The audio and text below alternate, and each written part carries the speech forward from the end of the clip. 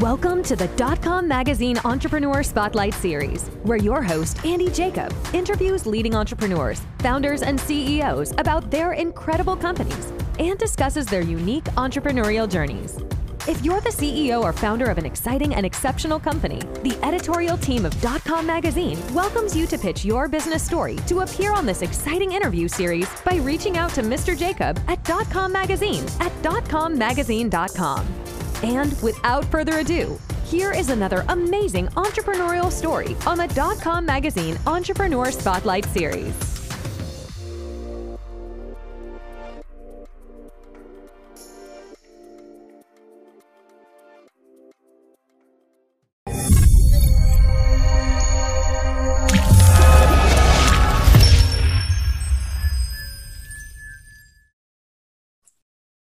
Hello, everybody. Andy Jacob here with the DotCom Magazine Entrepreneur Spotlight Series. I have a dynamic duo on the show today. I have twice the fun today because I have two entrepreneurs that have come together and co-founded a great company. Wait till you hear about it. I mean, they've got a real interesting platform. It's all about something called automated asset intelligence. And we're going to get into that in just a moment. But before we do, we've invited Mr. Marc Lennox, the co-founder and CTO of Kahi Incorporated, along with his co-founder, the CEO, Kevin Dooley. And what they're doing really is changing the dynamic in the restoration space, especially when we think about knowing where your assets are. I mean, we're going to get into all of it, but it's very fascinating. Even the people not in the restoration business will learn so much from Marc and Kevin today, because the way in which they've reimagined this entire space is very interesting. And Kahi is really doing a great job with an incredible platform. So let's welcome Kevin, the co-founder and CEO, on the show first. Kevin, welcome to the DotCom Magazine Entrepreneur Spotlight Series today. Thanks. Happy to be here.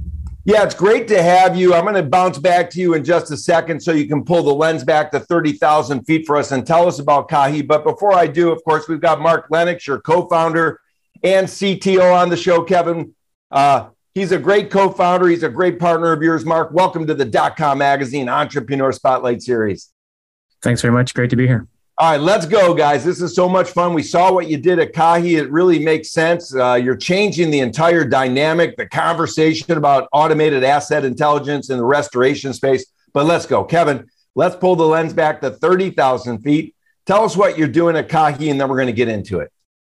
Yeah, so Kahi was birthed out of a need within my legacy company that serves contractors inside the restoration industry.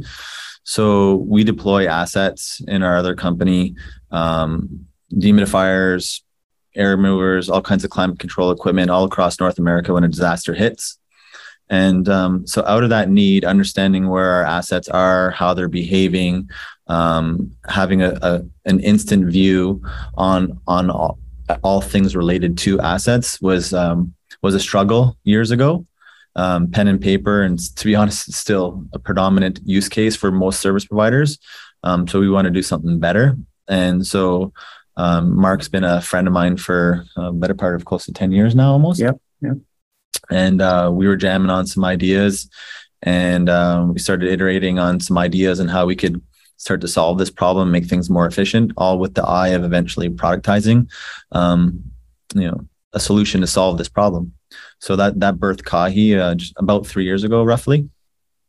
And we incubated it within the company, and we were testing, and Marc can speak to that, I'm sure. And fast forward to where we are now, and we're actively selling into the space. We're getting some fantastic feedback, and we're tracking, tens of thousands of pieces of equipment, and it's pretty cool. Yeah, it's incredible. When you think about it, and I know a good friend of mine, owns one of the largest restoration companies in the world. And I think about all the equipment and all of the assets that he has to place, he and his team have to place throughout the United States and even now into Latin America and up into Canada. It's really remarkable when we think about it. How do you keep track of it? I mean, so you guys decided, Kevin, with your background, there has to be a better way. You saw a giant problem. I mean, I would imagine people losing assets and losing equipment and not knowing where they're at becomes a giant problem. And in today's world, we're talking about margins. And when you lose a piece of equipment, you lose your margins, and your system really solves all that. So let's talk about it, Marc. I mean, you've been with Kevin for a while now. You've got the MVP out. People are loving it. What's the thing that really is the game changer with regard to what you're doing at the company right now? Yeah. So what we try and do is as Kevin mentioned, track assets as they move around from a warehouse to job site and throughout the different disaster areas and local jobs that restoration contractors deal with. I guess the game changer was a technology commoditization that happened in the last 5 years, let's say. I'm a serial, technology entrepreneur. Kahi was kind of like the stereotypical startup story, right? I had worked on with Kevin previously on another project, which we ended up abandoning. And then I went on and did some other startups. And then while I was at my last startup, Kevin and I were talking, as you mentioned, about what we could possibly do. I started tinkering with the technology that was available at the time. This was about 3.5 years ago. And, after a few months of just kind of playing around with this stuff, we realized, okay, this is actually doable now. The tracking beacons, the Bluetooth beacons are cheap enough that they can be put on thousands of pieces of equipment that are relatively inexpensive. The unit economics worked, the technology worked. And so we started building from there and then testing within Kevin's existing restoration company as kind of the launch customer. And then I guess after about a year of sort of putting together the MVP with a small team of, contractors within my network, we realized we can build a company around this. And we started building the company and the team around that to the point where now Kahi is an independent startup organization that we've got customers, we've got product and market, and we're growing fast. I love it. It's really, really a great success story, and it's going to keep on moving because everybody needs this. When I think about it, Kevin, one thing I was thinking about, equipment is it's incredible now because with your Kahi platform, people can really have accurate access to updated information on the whereabouts of their equipment. And I think what happens is that really drives meaningful data and reporting, and they don't even need to have a lot of technical input. Isn't that the idea? That's exactly the idea. So traditionally, how it works is a technician needs to either write it down on a piece of paper, or they're opening up an application and scanning a barcode or a QR code. Maybe if that particular company has some level of systems involved outside of pen and paper. And with either scenario, it involves a human interaction, i.e. the technician, to do something and to do it without fail every time. And when you're talking about thousands, if not tens, if not hundreds of thousands of dollars in assets being deployed to various locations, things for whatever reason, there's plenty of them, just doesn't happen. So with our solution, it just happens behind the scenes. The technicians can focus on their work at hand, and the assets just get tracked. It's so incredible. I mean, you've thought about everything. Now, Marc, you have to be pretty busy right now because when I think about your system, one thing that comes to mind that is very important is that your clients get very reliable, timely notifications, and that really helps them maintain, exceptional customer service, but also it helps maximize, of course, the equipment utilization. So let's talk about that, because I would imagine this reliability factor of your program and your system, your software really also helps eliminate sort of, unnecessary wear and tear on the actual equipment, which saves the client money as well, right?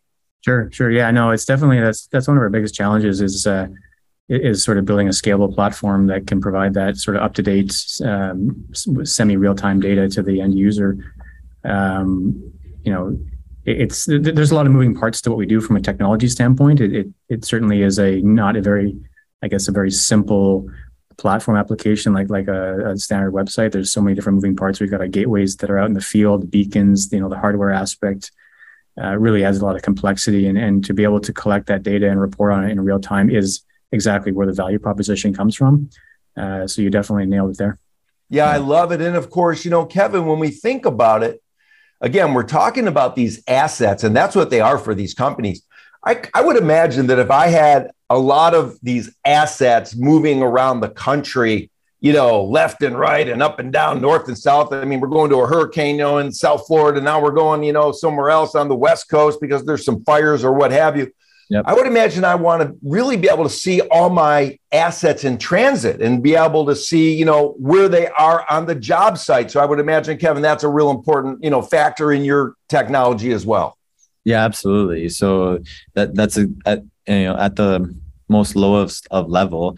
We know exactly what's in the warehouse at any given moment, what's on a vehicle at any given moment, and then ultimately when the asset exits the vehicle into a job site, where we have a process that'll facilitate that and then report to the operations team on what assets have been installed in the building and then how long. And that drives downstream processes that we can report upon or we can send to other job management systems through our API. Yeah, it's awesome. I want to talk about your team in a minute. But before I do, Marc, I'm listening to this technology platform. The first thing that comes to mind is that it's robust and it's somewhat complicated. But what I see you've been able to do with your team is incredible because, you have an iOS and an Android mobile app, and you've taken sort of this complex system, but made it very simple to deploy. So I think that's really, remarkable. Let's talk about where that came from. Where did this mindset come from where you want to take all of this great powerhouse technology, but make it very simple to deploy for your clients? Yeah, I mean, that was a thesis right from the start of this thing. And that comes from, I guess, years of, building software products and realizing that a big part of adoption and utilization is making it very seamless for the end user. In this industry, particularly, as Kevin mentioned, you've got technicians that are at the pointy end of the business. They're doing the field work. They don't want to be fiddling with, mobile apps to do all the things that need to be done for asset tracking. So we make that part of it completely seamless.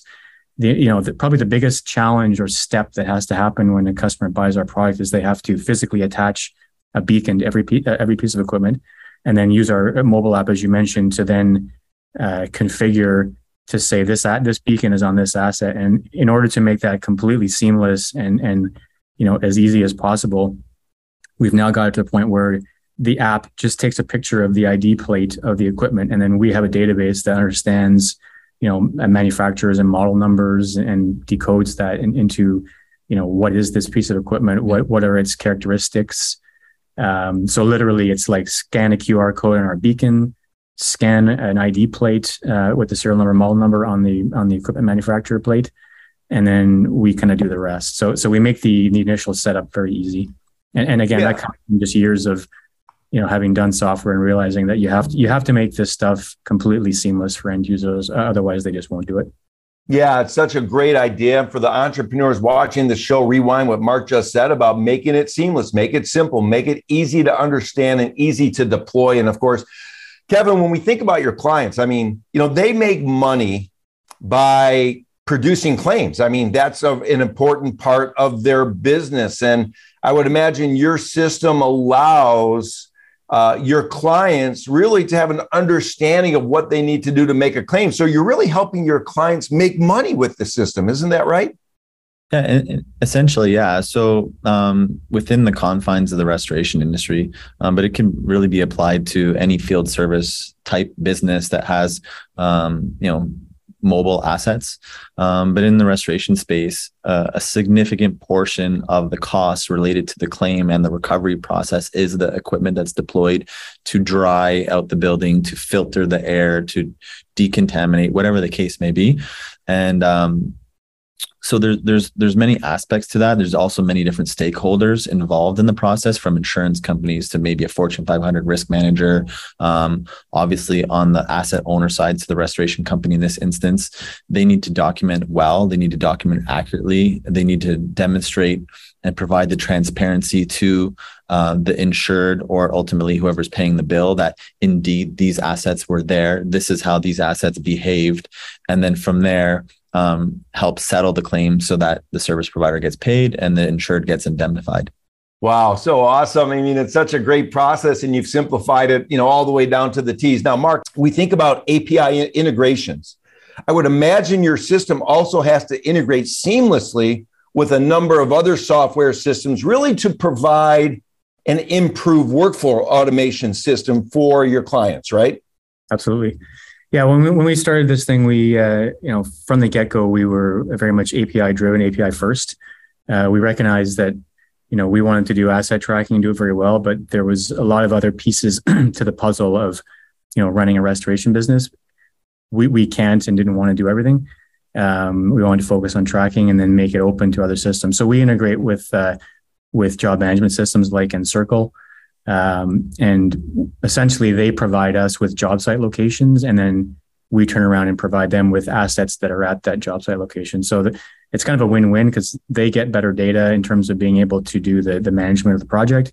And then we get better data in terms of understanding where the physical job sites are, so that when our assets end up moving to those locations, we know in advance that those are in fact job sites. And we have a lot of other ideas for, and we've had discussions with other third-party software providers on integrating, but definitely integrations and API is very key to what we do. Very interesting. I want to talk about the team, and of course the API you put together is powerful. I want to talk about the team in just a minute, but when I think about it, Kevin, and I think about some of this equipment, I mean, we're not talking about cheap equipment. Some of this equipment can be very, very expensive. And if I'm a client or someone that has this expensive equipment deployed, I'm worried about theft. I'm worried about, losses. Let's talk about how your system can also help prevent, equipment theft, because my thought is equipment theft has to be a huge part of this industry that now you've also solved that problem. Yeah. And truthfully, theft isn't really a huge thing. Coincidentally, we've experienced this as of recent. But loss prevention definitely is a thing in the data. And from what we see with the several contractors we've deployed our solution to, theft is actually almost non-existent. Where we are uncovering issues, if you want to call them that, is more around technician negligence mainly, meaning they go to a site, it's generally speaking, perhaps a different crew that is picking up the equipment versus the crew that initially installed the equipment. And often believe it or not, often enough, a piece of equipment is left tucked away in a room or in a closet or under the stairs or whatever the case may be, and it's forgotten. That seems to be a use case that happens quite a bit. And in those scenarios, we definitely report on it. We provide notifications for operations when these situations happen to re-engage with the client to go and retrieve it. And all that good stuff. So from that perspective, it's great. We do have some, in the near term future, some additional hardware that we're coming out with for more, how should we say, GPS SIM enabled trackers that are attached to more large iron type assets and trailers and trucks. So that will provide more real-time analytics if something were to grow legs or drive away, so to speak, from an owner's property. Yeah. Yeah, super cool. I mean, you leave a piece of equipment behind, you don't know about it, you're losing a lot of money. It sounds like Marc's going to be pretty busy with the team. I mean, Marc, you're not going to be getting any sleep. I mean, you might as well just put a sleeping bag in the office from what it sounds like. Now, unfortunately, I have a family at home and kids to entertain. But yeah, no, it's definitely, we're all busy over here. We've got a decent sized team now of, I guess me, Kevin, and 5 others, growing fast. We've got a 4-person developer team, myself included. But over the next year, we'll definitely be growing significantly as we're starting to roll out more into market. Also looking to potentially raise money this year. So, I don't know if there's any other particular questions you wanted to ask about the team. Yeah, well, let's talk about the team, because you put together a great team. You're getting so much out of, this, what I'm going to call nimble team. When you look for someone to join your team, maybe we can share something for the other entrepreneurs watching the show. What are you looking for? Is it their background experience, maybe commitment? Maybe you get along with them. There's a good vibe. I mean, what are the main things you're looking for someone to join the team? Yeah, we've been for in terms of hiring, we've been mostly sort of opportunistic about it. It's a lot of the early hires and people that helped me sort of build the MVP on contract were just people within my own network that I had worked with before at other startups. Some of them, already had full-time jobs and were just kind of doing this part-time on the side. Some people decided to join this full-time. I guess the advice I would give early on is until you get to about 10, 15 people, try as much as possible, trying to hire within your own network, simply because then you've de-risked the hire. You kind of know what to expect. You don't have to worry about spending time getting someone up to speed and then realizing that they're just not a good fit. Obviously, that doesn't scale beyond a certain point, and at some point you need to start expanding beyond your network. Not to mention that I think, moving outside of your network adds a bit of, diversity of thought that you don't get just sticking within your own network necessarily. But definitely, you look for people that are, what I have that entrepreneurial mindset, whatever that is. But it's more about like people that early on, you need people that kind of need to work on different things, aren't pigeonholed into specific technologies or workflows. They like to learn. They like to work on different aspects of a technology stack. And are open to change. So being a young and kind of scrappy, if you call it, startup, the job description, if you will, is changing, every handful of months as the needs change and as, the company's scaling and growing. So, as a younger company, the first few people that are building the foundation of the company, they need to be type of people that are like kind of the always different flavor, wear many hats type individuals. So, yeah.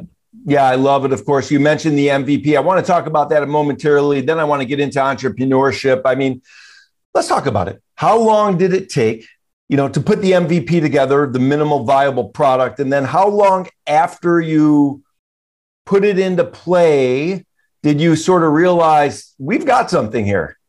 Yeah. I mean, I would say that I would call it like the early sort of alpha prototype took, let's say, 3 to 4 months for myself only to build, just to get a sense for whether the hardware technology even worked.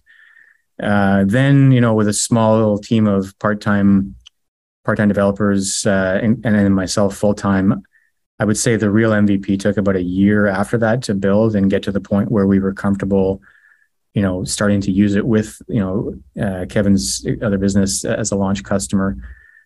And then another 6 months after that before we were comfortable actually selling it to sort of friendly restoration businesses within Kevin's network.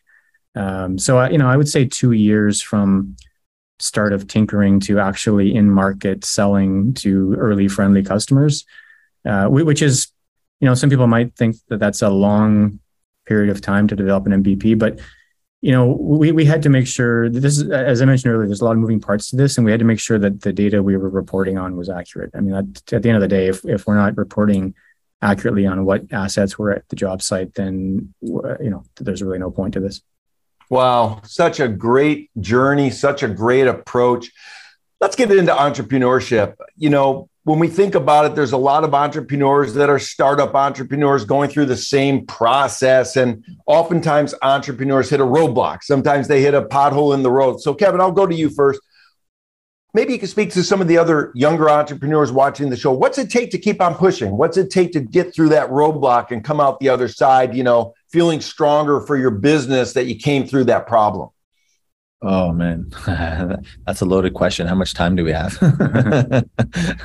Let's make it short and sweet because, we're going to bring you both back on the show. I love the journey. I love what you guys are doing. We're going to bring it back on. Maybe we'll talk the full 30 minutes about the entrepreneurial journey that you've had so far. I think I'd like to book that in. Maybe once we're off this interview, but let's keep it short and sweet for this one. Then we'll expound on the next interview that we have with you guys.